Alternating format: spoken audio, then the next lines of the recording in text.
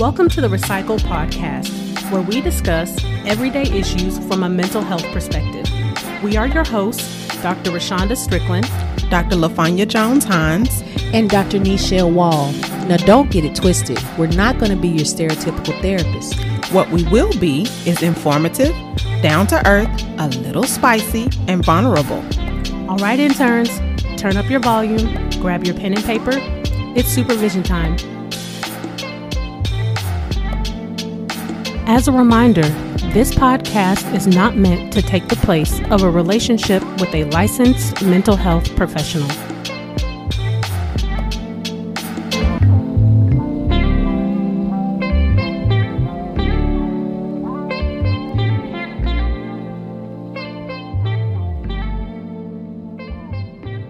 Welcome back to session 62, Perfect Intentions. Come on with them perfect intentions, y'all. Do you ladies think that saying that your weakness on a job interview is perfectionism is a negative or positive thing? I mean, for me, I think it's a cop-out answer. That's not the options. But that's just me. Mm-hmm. I feel like it lacks a lot of insight, Mm-hmm. but because that's a default, a lot of people will say. Yeah. However, to answer your question specifically, I don't think it's. If I had to, I would err on the side of negative because of what socially we attribute to the word perfectionism. So people typically kind of that rigidity is usually kind of what gets associated with perfectionism. So like to adhere specifically to that, I would lean more negative. Mm-hmm. I would say number one, it depends on the job. Because if you were coming in as an assistant, somebody would love that actually. But from my perspective as a mental health professional, it's going to be negative for me, doc. I just don't, number one, I don't like the way that phrase would have come out of that person's mouth because yes, you have areas of weakness or areas of growth that you need, number one, but also what is your game plan? Because if you're going to throw that out there, I also need you to back it up with this is how I help myself in this way because I don't want to hire somebody that's already coming in with somewhat of a defeatist attitude or someone who thinks they know everything because I have to chop them in their neck, you know. I think people see being a perfectionist as a strength. And Definitely. so that's why they say it as a weakness because it also sounds like a strength. But I think what people have to understand is that when you say that you're a perfectionist, that doesn't mean that you get work done. It doesn't mean that you strive for excellence. It actually means the opposite. Like you're less likely to get work done because you're too worried about it being perfect. So it's going to be a delay. It's going to be late. It's not, necessarily going to be turned in the manner of which your supervisor is asking you to turn it in either. Also, it leads me to wonder what does your mental state look like and how much is that going to cost the company? Right. Because that's sick time. Are you going out on FMLA? I see where you're going. Are you, it just goes into a situation of that's an unhealthy level of excellence. It's nothing wrong with striving for excellence and serving in simplicity. Shout out to my old congregation. But I don't think it's really good to put yourself in that type of box. Yeah. So if you're guessing what we're talking about today, we are talking about perfectionism, identity struggle, and the journey to success. Perfectionism is broadly defined as a combination of excessively high personal standards and overly critical self-evaluations. And this is a definition given to us by Frost, Martin, Lahart, and Rosenblatt. It's that critical self-evaluations for me. Yes. Oh, of course. Because that's when you were kind of going through and both responding to the question. The thing that came to mind for me is analysis paralysis. And, people that get caught up in perfectionism often are overthinkers. You know, Yes. those two things tend to go hand in hand. So then you get caught up in the thinking and the what ifs and maybes and the, okay, well, how about this? And, you know, there becomes all of these scenarios and you're trying to account for every variable possible that can either, you know, help or hurt, into the point that you don't make a decision and you freeze. And that's what I was going to say. It unintentionally hurts you because you don't make the decision. Oh, yeah. Yeah. And perfectionism is not attainable. Like, No. always strive to be your best self. But if you're fixated on being your best self, you're not really in action mode of doing that. You're thinking about it real hard, but you're not doing it. Well, I don't think anyone knows what perfection is except for God. And it's relative to the person. I was You just know getting what I ready to say, mean? and that's him. Because, you know, or like, spirit. if, you know, Dr. Strickland is saying X, Y, and Z, and she got all her little tables and stuff out, that's going to give me anxiety. I'm like, just tell me what I need to do. Mm-hmm. And I'm going to go do it. Yeah. You know, that reminds me. Okay, so I was having an Instagram fight this morning. And it wasn't a literal fight, but I had posted on this particular hairstylist page, you know, man, I miss my hair. It makes me a little bit sad, but I'm growing it back from breast cancer, so it's gonna be all good. So it wasn't nothing crazy, but this girl had like waist length hair, which is what I had before I cut it all off. And so this girl gets onto my particular post and was like, it's just hair.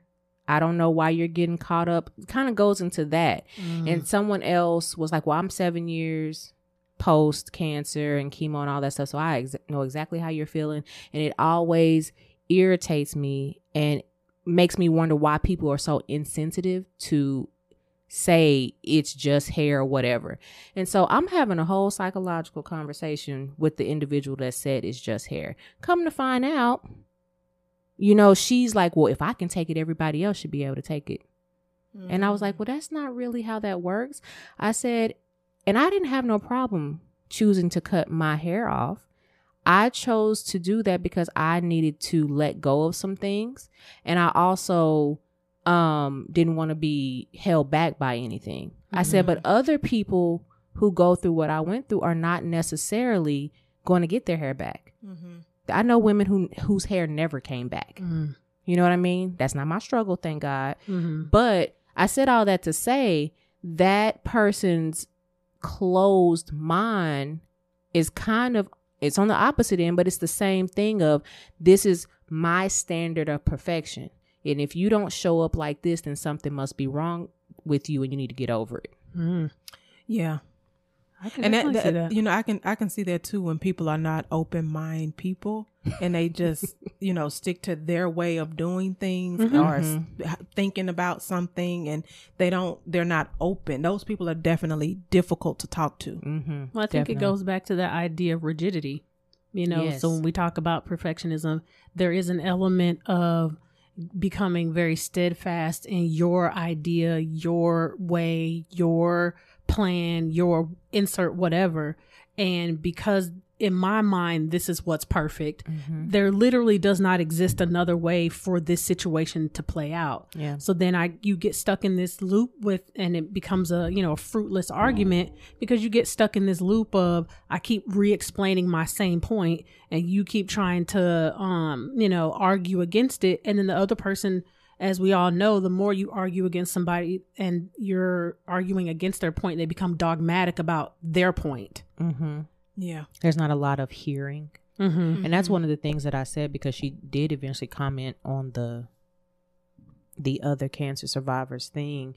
And I just said, it's not about being right or wrong. It's about your ability to be empathetic and sympathetic to someone else's struggle and where they were at in their journey, because their journey is theirs and yours is yours. And the thing about that is we all have certain things about ourselves that we just absolutely love. Yeah. Yours and the other lady's thing could have been your hair. And so what if that would have been the only part of you that you liked? You could have been someone struggling with self-esteem. And we always ask our clients to find something about yourself that you like and enhance that. Yeah.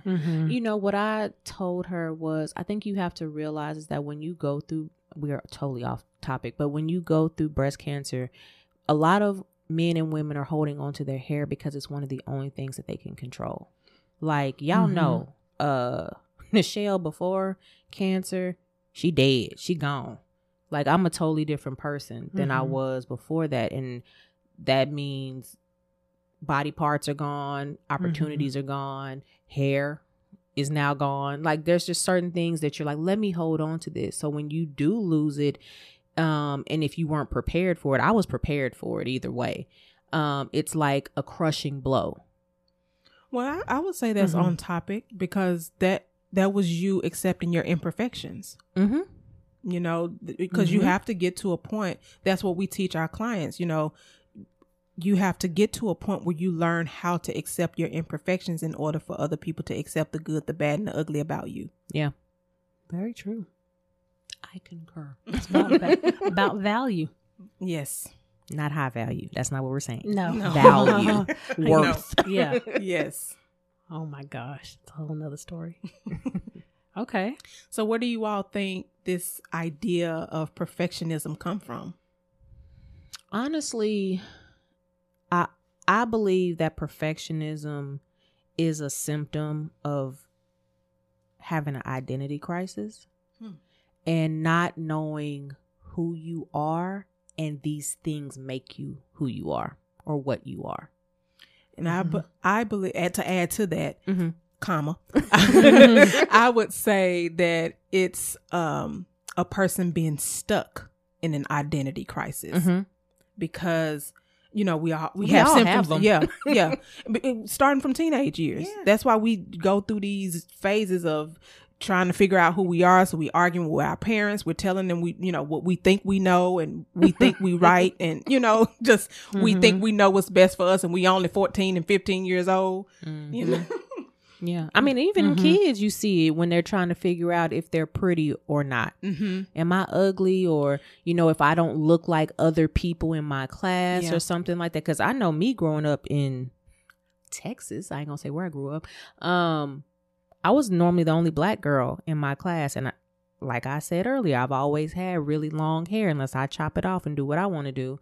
And so they're like, oh my God, how do you do that? But your hair's not like mine. Why is it curly? Why is it greasy? Because, Blue Magic, what's going on back then. But, your identity is wrapped up in a lot of things. And for me personally, because I know that I have struggled with perfectionism as well as, some other things, it's like I have to be number one. I have to be the best. And that's not a good idea. It's not a good track to follow down. Yeah. I think this kind of goes along with the idea of comparison is the thief of joy. And that I think some perfectionism is based in comparison. We look at other people's lives and use that as a rubric for what we should be doing. But we forget that we're looking at the highlights of other people's lives. You're not looking at the full picture. You're getting Polaroids, not panoramic views. And then we use that as some gauge on, well, I should be doing this, or I should be doing that, or I should not be doing this or that, or I should be here or there. And then with that, if you already kind of have an anxious kind of disposition already, then that just fuels that fire for you to try to really adhere to whatever that thought process is. Because, as we all know, perfectionism can be across the board. It's not just necessarily related to work. It could be perfectionism in your relationships, or just in that kind of toxic positivity that we talked about before, becoming very like, oh, I want to be healthy and I want to eat this particular diet, or I want to exercise, this many number of days a week, or, I want to follow this spiritual guru, whatever it is. You can become a perfectionism in whatever it is that you're striving for.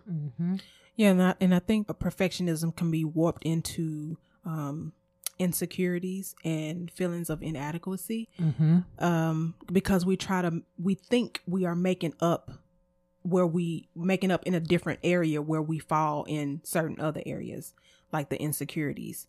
And I think that's when people become very unhealthy, actually. Then you start doing things that causes you to feel shame.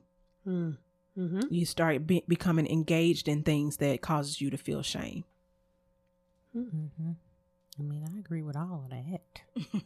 So then what do you guys think is kind of the underbelly of perfectionism? Because, when I was doing my research, there's a couple schools of thought, that there's healthy based perfectionism, and then there's unhealthy kind of based perfectionism. And one of the articles I was reading, it was talking about control. Like this one specifically was talking about mothers and control and with their children, and what it can lead to as far as perfectionism is concerned, and the emotional impact that kind of is the result. So when y'all think about like the undercurrent of the reasons why or how perfectionism gets started, what do y'all kind of see? I had a discussion with someone who was a mother, and she was telling me that she was kind of fussing at her son. I think he was in elementary school. I can't remember what grade, but she was fussing at him because he made a C. And I told her, I said, I understand you want him to make good grades and, things of that nature. I said, but you putting your anxiety on him to succeed and be successful in, let's just say 3rd grade, that's causing him to think that he has to be perfect, which means that he has to make all A's to be perfect, to not get fussed at. And that's going to, in turn that into anxiety. So you're essentially raising a young man who thinks he has to be perfect, and then who is also going to have anxiety. Yeah. So I would like to say, just kind of an umbrella, that it kind of starts with school age. Okay. Because that's where we first start doing something that I guess kind of that counts. Oh, I see. Toward our future. I think it has a lot to do with like fear of not being accepted. And if I do X, Y, and Z, then I will obtain this accolade or this admiration from someone, or I won't be seen as wrong or not right. Or, I think we often do things for others to tell us how good we are, instead of realizing that we are good. I like that. Say that last part, that we do stuff for others. Say that part. I believe that we do stuff for others because we want them to tell us how good we are, instead of believing that we are good. That's good. We should put, we got to remember that. Put that on the quote. We recorded it. Yeah. Yeah, we can play that back. Okay. Because I'm like, I agree. Yeah. We probably talk about that all the time throughout the week Mm-hmm. on, what is your view of yourself, and where did that view of you come from? Mm-hmm. How are you using that view to help or hurt yourself? Is your locus of control external or internal? Yeah. Or your locus of responsibility? Yeah. Do you place the responsibility on others to feed that part of yourself, or do you place that responsibility internally, that I'm the driving force behind my beliefs about me? Yeah. Yeah. That's interesting. Mm-hmm. Because I think, and I can only speak for me, I think I've morphed out of that, but I think there has been times, working on your doctorate degree, you kind of set yourself up for failure to be a perfectionist, because, you have people cheerleading for you, and they expect for you to finish. They expect for you to do what you started out to do. And so in that mindset, I told y'all there were several times in the program that I was like, yeah, I'm done. I don't want to do this. On the floor crying. Exactly. Plenty of times. But that perfectionist part of me is like, nah, I can't quit, because if I quit, then I'm a failure. And Yeah. I would say that's probably the default feeling for people that tend to have perfectionism tendencies. Mm-hmm. So then one thought that I'm kind of wanting to see what y'all think about it is, so when we were in school, we learned about, I may be remembering the person wrong, but I think it's John Locke, about the clean slate, that we're all born with a clean slate. That whole nature versus nurture. Mm-hmm. So what is y'all's belief or thoughts? Do we come into this world clean slate, or do we come into this world with some hard wiring that can be improved upon, or, the other direction when it comes to being, perfectionist, that kind of idea? I believe it's both, and I've always been a person that believes in nature and nurture.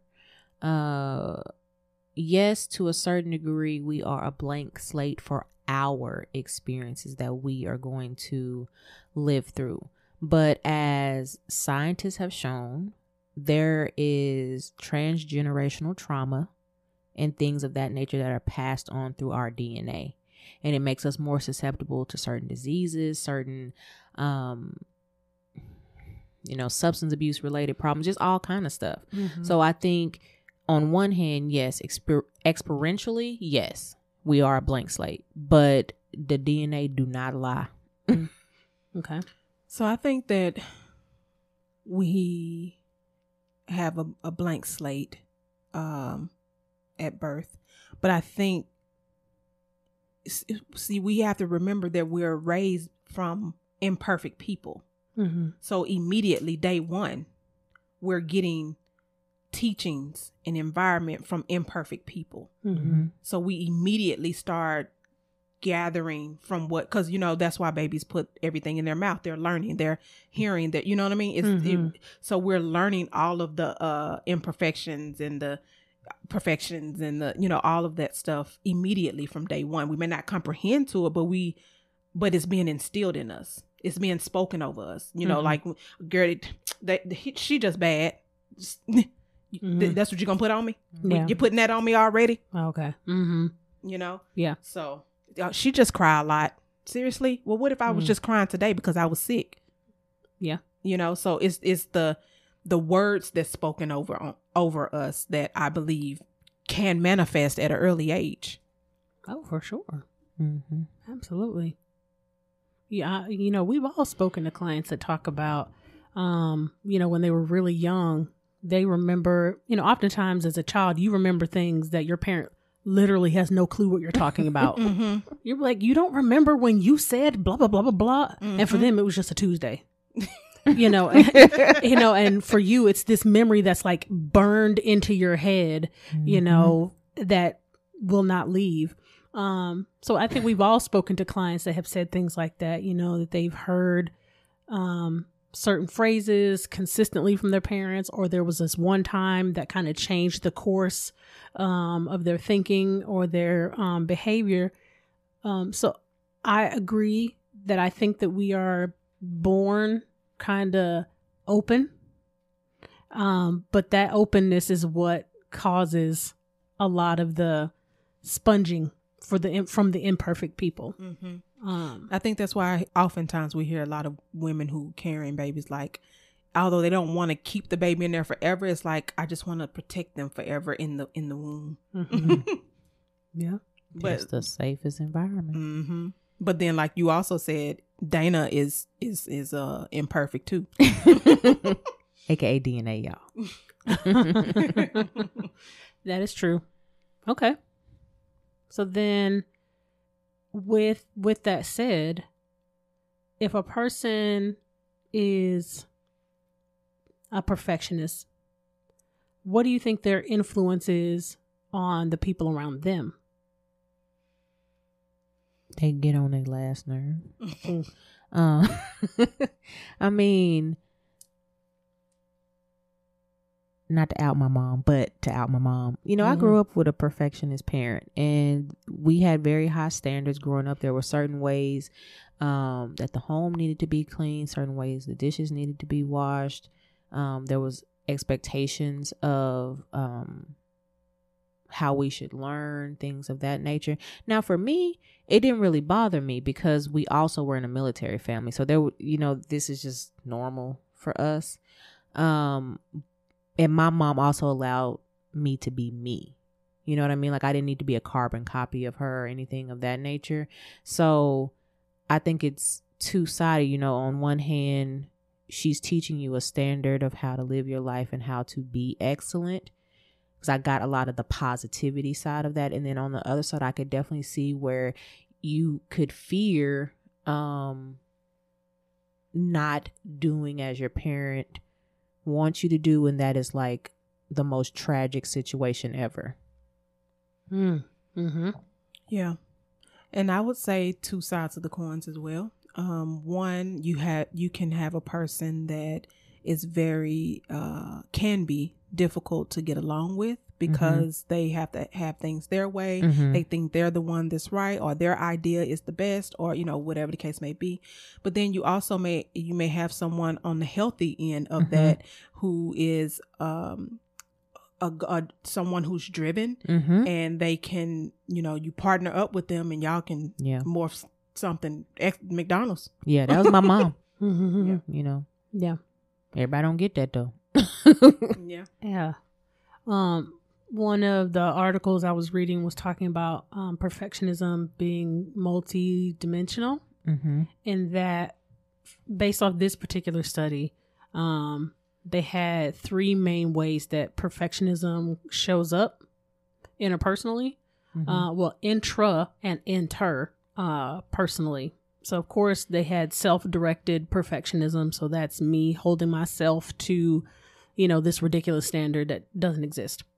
And being punitive with self. So then if I don't achieve this ridiculous level of thing that I have in my head, then, I am, like you said, I am a failure. I have, I don't have any value, just lightning bolt come out of sky, strike me now. Enters the imposter syndrome. Which we definitely got to jump into that. The other way they had that it shows up is, what do they call it? Socially prescribed perfectionism. So that's the belief that other people are placing perfectionistic ideas onto you.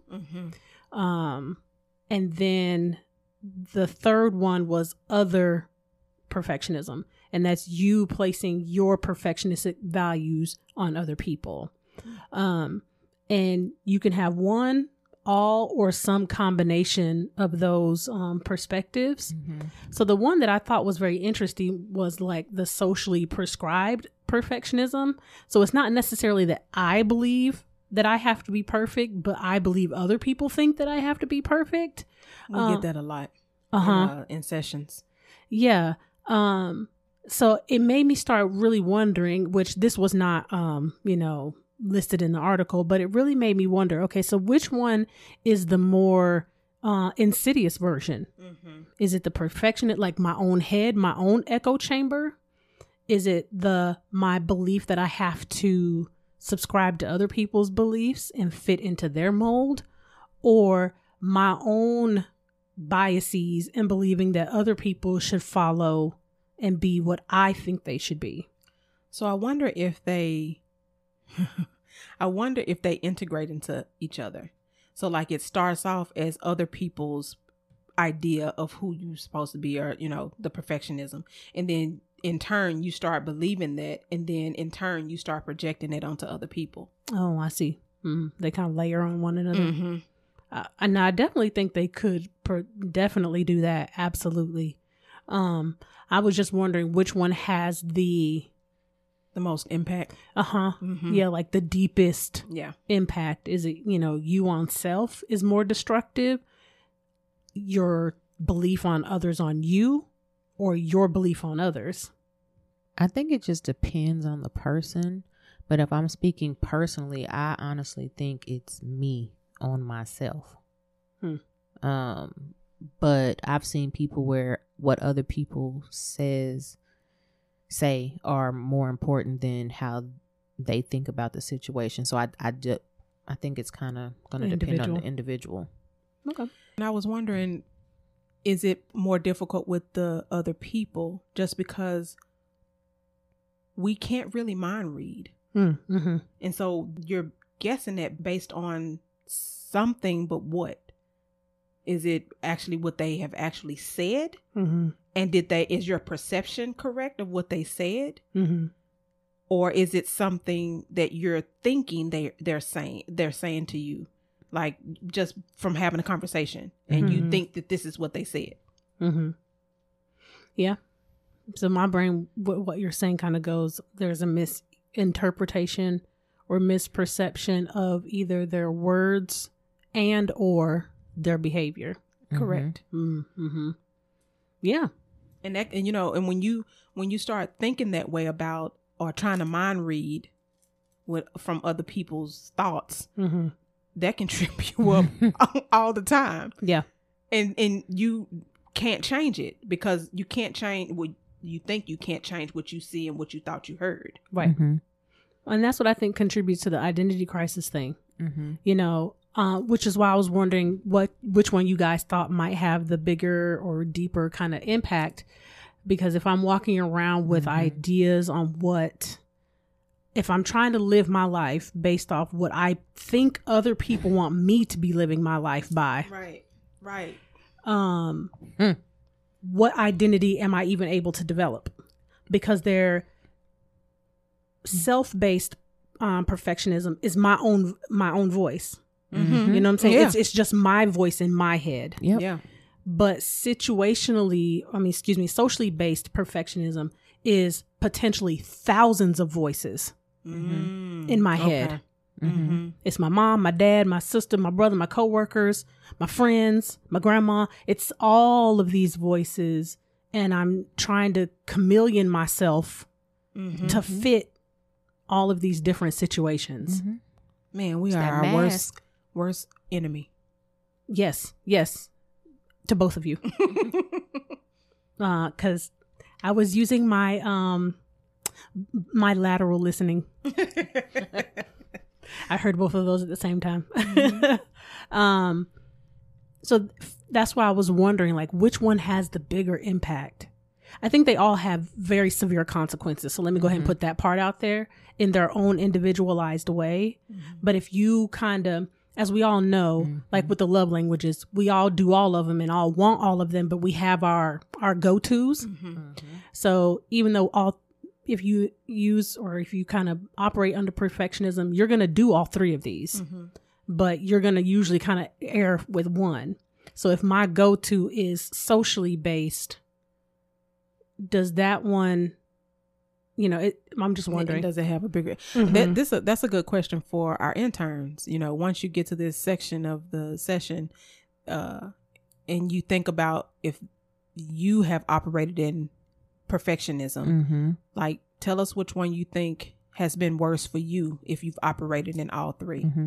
On Instagram or Facebook or YouTube. Okay. Help the algorithm, guys.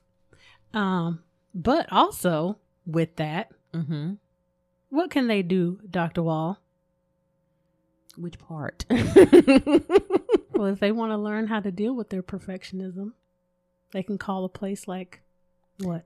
I mean, they could call Balanced Beacon, but we're not going to call them yet.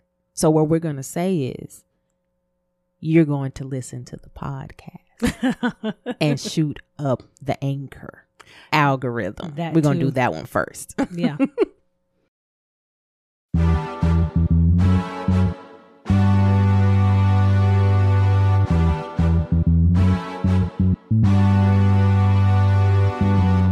It's so much going on in the world right now, and we could all use some extra support. At Balanced Beacon, we offer counseling services for individuals, couples, families, and groups. If you're in Texas, give us a call at 214-396-6503 or visit our website at www.balancedbeacon.com for more information.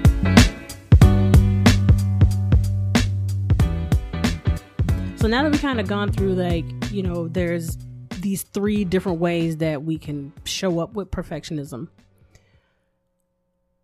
If a person is having an identity issue related to this specifically, what would be one of the first things you guys would say as a way to start dealing with that?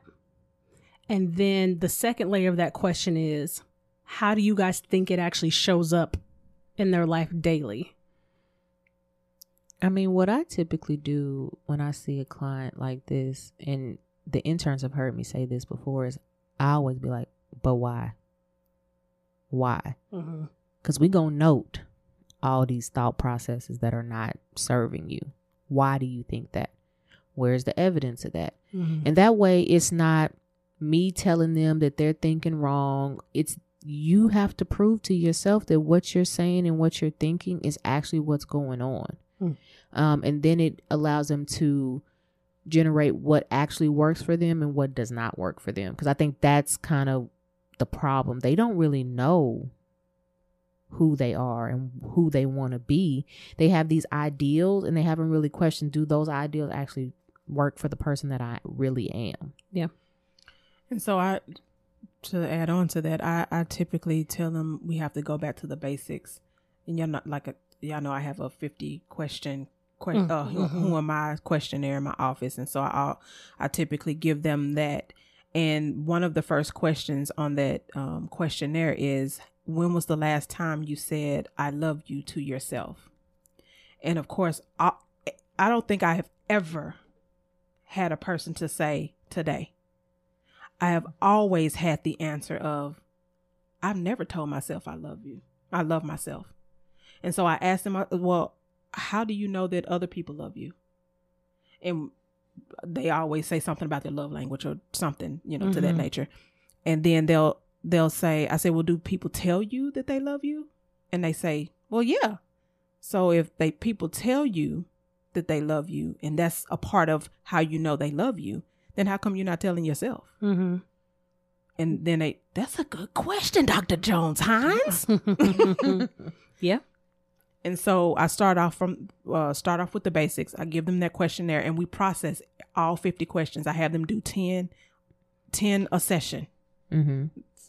Okay. We process 10 a session because they do it for homework, but we process 10 a session. And so what I do, and I tell them they can't give me just answers like yes, no, trees, water, stuff like that. They can't, no, you have to put some thought into it. And then even when you come in here and process it with me, we're going to process it. Like, I'm not just going to say, oh, okay, that was a good answer. No. I'm going to question your answer, because now, see, what we have to begin to do is, begin to get you back to what your standards are, what your morals are, what your values are, so that you can understand who you are.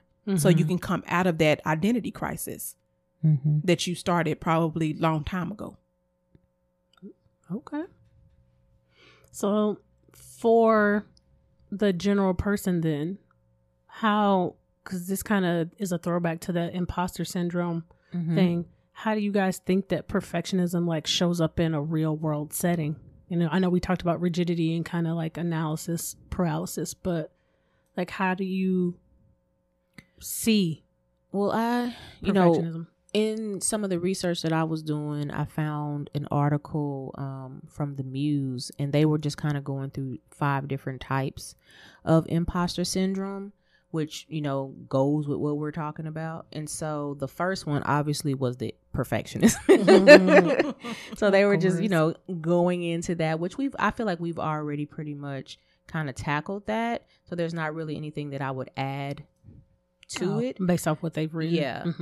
But some of the examples that I think we haven't talked about is like a micromanager, someone who has difficulty delegating.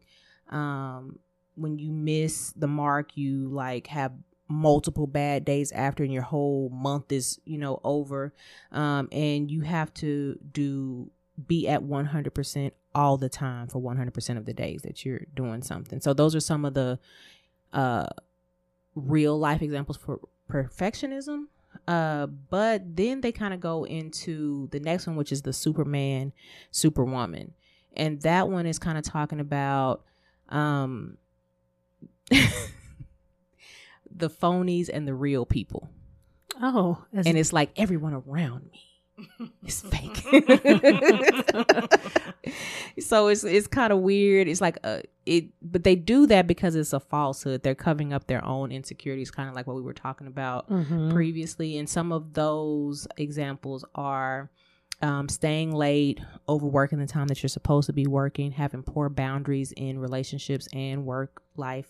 No work-life balance, essentially. Stressed out easily when you're not working and you feel like, why should I have downtime? That's wasteful. You don't do any of your hobbies because you're fearful that you won't be seen as somebody who's contributing to society in some type of way. And you have to feel like you earned your title and you constantly overdo things. So, a workaholic. That's an interesting point. The next one is the natural genius, and kind of just talking about you're smart because you're smart. And I feel like I don't feel this way about myself, but I feel like a lot of people growing up looked at me like this because I was nerdy, and they're like, "Oh, you should know that." And no, I know what I know about what I know. I don't know. I love that. I don't know everything. I know a little bit of stuff. Yeah. You know what I mean? A little bit. But it just talks about being competent because you're a natural genius and are judged based off of the things that you've been competent in the past because it was so astounding to someone else that you're obviously smart in everything. And some of those examples are you used to excelling without much effort? Do you have a track record of getting straight A's or gold stars in everything you do? Were you told as a child that you were the smart one in the family or the peer group? Do you dislike the idea of having a mentor because you can handle things on your own? When you're faced with a setback, does your confidence tumble because not performing well provokes a feeling of shame?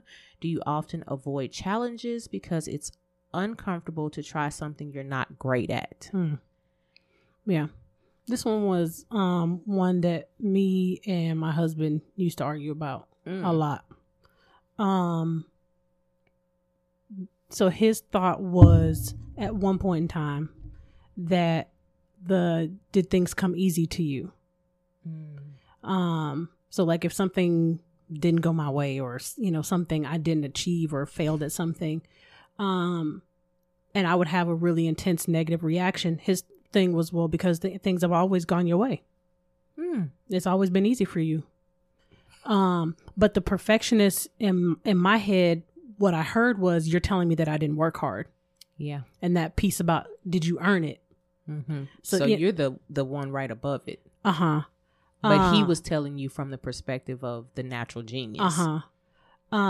So it's interesting how those two things kind of interplay off of each other, because it was like, well, but then when you sit back and reflect and look on these things, it's like, well, then in reality, yes, things did actually come easy to me.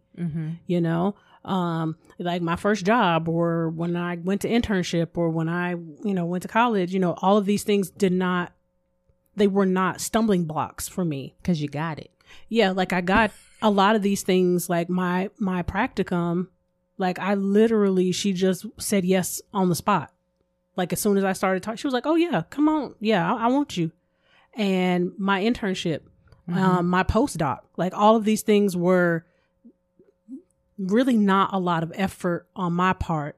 But as later on, as things started to become a little bit more difficult, the stuff that I was saying to myself and then hearing that, it triggered something in me from the previous one, and realizing like, no, I worked hard for all of this stuff. And it's not to say that I didn't, but it was both of those things. I worked hard to achieve them, but they also came easily. Yeah. And I think for your specific situation, you're a nerd. And so your mind conceptualizes things this way, versus if I told you to get up on the stage and give me your best 8 count, you're going to be like, oh my God, what? Yeah. You know what I mean? Like, that's not the way 8. Your mind is going to. And a 1, and a 2, and a 3. You know what I mean? Or if you had to go switching places with your husband, if you had to go work on the cars. Yeah. You're going to be like, I'm about to tear this whole car up. Yeah. You know what I mean? That comes easy for him. That's like, Yeah. I just took everything out. And I couldn't get all of that out. I'm like, the silver one? You have like thousands of silver pieces in here. So I think it's that. The other two, the soloists, and this is sufferers who feel as though asking for help reveals their phoniness or that they're not good enough. So kind of that thing is okay to be independent, but it's also okay to ask for help thing. Some of their the things that they listed are: do you firmly feel that you need to accomplish things on your own? The next one is, I don't need anyone's help. Does that sound like you? Do your frame request in terms of the requirements of the project rather than your needs as a person. So see, I have this thing that I need instead of just saying, can you help me? Yeah. That would be me. But I think a part of that, my parents are travelers. And although, they traveled all my life and they left me, with me and my brother, with my godparents, but it still kind of felt like, I had to be independent. Like I needed to behave so my parents wouldn't have to come back from where they were to have to get me in line or talk to me or, so it was that I needed to be independent. I needed to make sure my parents didn't have to come back. Yeah. And so I think that idea of me asking for, and I'm also the only girl, so I didn't have a problem asking my brothers for help because they're my brothers. Y'all are supposed to help me. But for anybody else, now that has changed now because I have a business partner that I have to ask for help. So I have a partner that I have to ask for help. So that's changed now. But yeah, it used to be real bad. I would never in my past. I think even sometimes asking for help doesn't even cross your mind because you've been conditioned to do it yourself. Yeah, I can see that. And plus, I've been in states by myself. Yeah. So I've had to be independent, until I develop my own little Texas family or Georgia family or whoever, to trust people enough to be able to ask for help. Yeah, I agree with that. Yeah, I think for me, I kind of talked about this before, maybe definitely many sessions ago. But one of the things that was kind of placed on me was like that, what you were talking before, I think, Dr. Wall, like you just already know stuff. I can vividly remember, like, he'll probably still do it to this day. But, my dad was really big on, she knows, Shonda knows, go ask Shonda. And it may be something I had never even seen before and something I'd never even heard before. And then, so I have to think on the fly on how to address this situation, to answer this question. So I think it had a twofold issue or a twofold result for me. I definitely think it created some perfectionism, insert all the rest of the stuff that goes along with that. But I also think it developed my critical thinking skills. Because I will break a situation down like all the way. I don't really get paralyzed by decision making. Let me rephrase that because my husband would be like, what are you saying? Little decisions I do. So stuff like, what do you want to eat for dinner? Like that's something that can take me forever to think about. But if it's something big, like life changing, I don't really get paralyzed, but I definitely am a critical thinker. So I think it has had a twofold result for me, both positive and negative. Okay. If I had to say, yeah. The fifth one is the expert. And the experts measure their competence based on what and how much they know or can do. Believing they will never know enough, they fear being exposed as inexperienced or unknowledgeable. And some of the questions that they ask on this one is, do you shy away from applying to job postings unless you meet every single educational requirement? Are you constantly seeking out trainings or certifications because you think you need to improve your skills in order to succeed? Even if you've been in your role for some time, can you relate to feeling like you still don't know enough? And do you shudder when someone says you're an expert? So those are the 5. I'll definitely say I felt that one when we first opened the office. You stole it out of my head. Yeah. I said the same thing. I felt like I didn't know enough, and I felt like I couldn't learn enough, and I wanted to learn everything all at the same time. I feel you. Yeah. I definitely felt that initially, probably about the first year, solid. And then that has died down.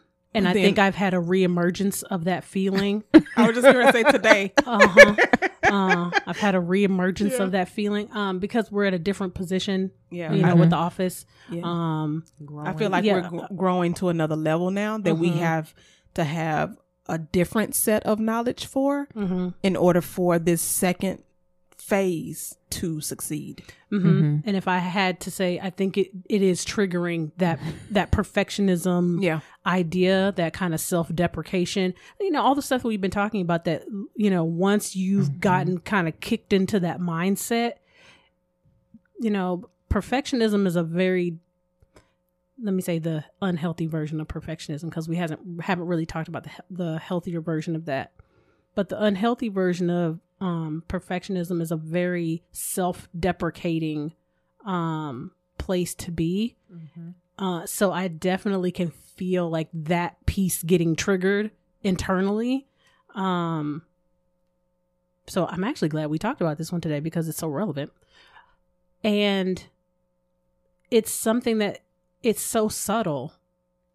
You know, we're talking about perfectionism as, you know, and I know we don't mean to be making it sound this way, but like it's this huge entity that's just like very glaring and obvious. But in reality, striving for perfectionism is a very, you know, slow, almost invisible at times process until you're deep in it. And then you're like, holy sugar, honey, iced tea. Yep. Why am I not sleeping? Why does my chest hurt? Why is my eye twitching? Why is my stomach acting up? Oh, it's this pressure I've been putting on myself. Yep. You know, it's not this obvious thing that you're just, you know, walking around with, you know, hugged up with. It isn't. It's hard. But then it makes me wonder, is that perfectionism, like what we're talking about, you know, we're going to a different phase. Is that perfectionism, or is it us having high standards for us and our brand and our business? No, I think that one would be individualized, you know, just kind of where each person's head is at, and kind of how you tend to view self and view self in the world. Because I think it could be either, and wax and wane depending upon whatever you're experiencing in the moment. So yeah, I would say both. Because I'm both. What? I was just thinking. It also, like I was talking with y'all earlier, when you think about that imposter syndrome and you kind of figuring out what supports these things, what doesn't support these things, that sense of belonging, acceptance, identity, like you have all these components that kind of intertwine. If one is off, it throws everything else off. So if I don't understand who I am and what my purpose is, then I'm like, well, then I have to be like this, or I have to be like syndrome? Huh? What's imposter syndrome? She threw me off. I was like, wait, what? I'm sorry. I just realized we've been throwing that word around, but you know, everybody don't know what that means. Well, let me give you a definition. As soon as I get back up to the top of the article. So, imposter syndrome refers to when people believe themselves to be intellectual frauds due to an inability to internalize their successes. Along with this fear is a fear of being exposed. You know, whenever I have a client that, you know, says that, I always ask, well, who do you think is going to expose you, and what are they exposing? I think one of the difficult things is being open, because we're not really taught how to be open and be vulnerable, which, throw back to that session about vulnerability. We're not taught that that's a healthy, helpful skill to have if used in moderate ways, because, too much vulnerability is also not on the great end either. Right. But I don't think that we're taught really well on how to show that you don't know everything, that you are a work in progress, and can't be afraid of asking questions. And let me just say this for American culture, we definitely pride the go-getter, we pride the intellectual, everything in our culture prides top level. We don't celebrate or even acknowledge lackluster.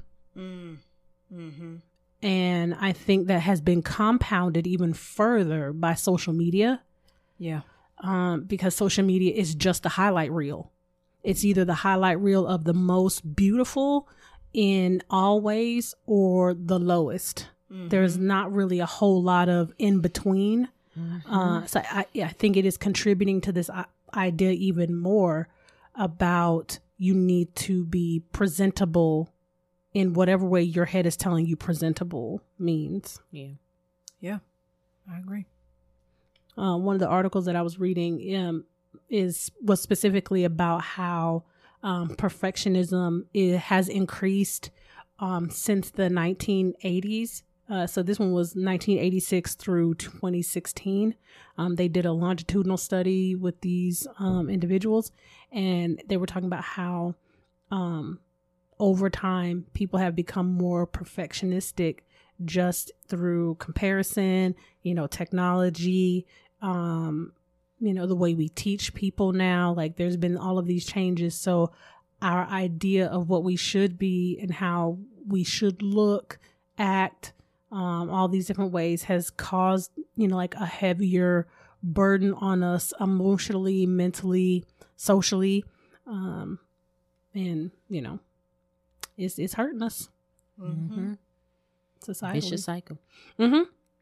Definitely. So how do we deal with it? The imposter syndrome. I think it kind of also goes back to what y'all were saying a little bit earlier. And what we've said before on previous sessions, whose voice is actually in your head? Is it your voice? Is it someone else's voice? And if it is somebody else's, whose? And challenge it. What is what they're saying or what you're hearing? And okay, we're not talking about in a, kind of schizophrenic kind of way, but, is it reality? I hear this a lot in some of my sessions, I should have a house by now, or I should be making this amount of money, or I should be married, or I should be, whatever it is, have this many children by now. And it's but is that realistic for the life that you want? Is that realistic for where you actually are? And is it relevant at all? And what steps have you taken towards or away from that? So I think one of the first things is whose voice? And then I would say acknowledge the thoughts and then put them in perspective. So once you begin to start challenging those thoughts, because the thing about it is you can't stop thoughts from popping up in your head, but you can acknowledge them and then put them in perspective and then learn how to let it go and more critically question the thoughts. Yeah. I think another thing is easing unrealistic goals and expectations, standards. You really need to sit down, like we were talking about in session way at the beginning of us doing the podcast, is, make SMART goals, specific, measurable, attainable, blah, blah, blah, blah, blah. All things SMART goals, so that you can really identify, is this standard actually something that I can get to, or am I just pulling it Adam Booty. Mm-hmm. I edited myself. So, you just need to really think that, and by doing a SMART goal, you really can identify, okay, like, this is what I'm trying to get. This is how I can get it.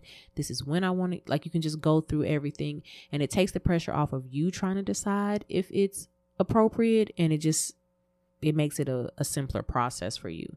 I think another thing that kind of helps with that is that you don't have to do everything. Mm-hmm. Prioritize. Delegate. Yeah. Because perfectionism, imposter syndrome, these are things that tell you, I got to do all the things all the time, and I need to look like I'm super strong. Yeah. And I don't know who told you that, but that sounds really painful. It And does. unhealthy. It does. Well, this puts me in the mind of the other thing I was thinking as you ladies were talking is developing non-attachment. Mm-hmm. What meaning are you attaching to the stuff that you say or hear internally? And learning to place it categorically where it belongs. If it's related to relationships, is this a relationship that is bringing value to me? So what is the meaning that I'm placing on all of this stuff? Is it higher or lower? Because sometimes, we go in the reverse. What's the meaning that I'm attaching to stuff? And am I being overly attached to an idea? Mm-hmm. And understand that doubt is normal. Yes. You should doubt yourself sometimes, because that will allow you to go back to the drawing board to make sure whatever decision or whatever thing you're about to get into is the right thing for you. And you can begin to evaluate, okay, like Dr. Strickland was saying earlier, whose voice are you hearing when you're getting ready to get involved in this said thing? Mm-hmm. Yep. Stop playing around. Do the work. You know what I'm saying? Like, don't expect it to be a passive thing that's going to happen. Mm-hmm. Addressing these issues takes work. I cannot tell you how many people that we see, and I'm pretty sure just about every therapist on the planet, nothing is going to change until you make some strides and some effort to actually change these behaviors, these thoughts, feelings. And it's not going to be a quick, fast turnaround. It is going to be an in-depth, painful process that has a lot of acknowledgement, a lot of self-accountability and responsibility, some boundaries, but the work has to be done, and you're not going to be able to get around that. Yeah. And even when you start making these changes, people are not going to know that you're making changes. And so they're going to still continue to hold you to a standard or their expectation. And you have to stop them from doing that. Because, I think Dr. Wall was one person that said, she doesn't know everything about everything. But because we're doctors, people will come up to us and be like, well, how do you make canvases? I don't know. Well, you a doctor, you supposed to know. I'm a doctor in psychology. And I don't know all that stuff because I don't like all of it. You see what I'm saying? It's not my area expertise. Right. Yep. So you have to stop letting people put that their standard on you. Yeah. Ain't nobody got time for that. No. And check your evidence. That's a major one too. Like, don't just skip over things just because you want it to be different and it feels different or whatever. Like, what is the evidence saying? Either it's going to prove or disprove. Absolutely. That's doctoral research right there. Now, I know we winding down, and I didn't tell the ladies this, but we got a new country, y'all. Come on, new country. Peru. Ooh. Come on, Peru. Hello, Peru. Yes. Shout out. Yes. Thank you. Appreciate Thank that you. follow. Welcome, intern. Yes. Welcome. We love it. Okay. So anything else? Well, I mean, we do have some good things coming up. I don't know if we want to let the cats out the bag or just tell them that it's alive coming up. Live. And I do want to go ahead and let y'all know the movie we're going to do for this month. Yes. It's one of my favorites. Oh, that's right. The 5 Heartbeats. I'm sure it's probably a lot of y'all. Can't nobody sing like Eddie Kane. I'm sure it's probably a lot of y'all's favorites too. So y'all go ahead and jump on in that MMB when we get to it. Yes, because Okay. every night I have to prove my love. Because nights like this. I wish. We'll keep going. Oh man, yes. So we definitely got some big things coming. So we want to, switch it up a little bit, as is customary. We usually end off with a quote, and this week's quote is brought to you by Z. Frank. Perfectionism may look good in shiny shoes, but a bit of an asshole, and no one invites him to their pool party. Must be this volume control. So, okay, interns, process your notes. Be sure to catch us next session and find us on all major platforms at The Recycled Podcast. If you're a new intern, be sure to like, comment, subscribe, and share.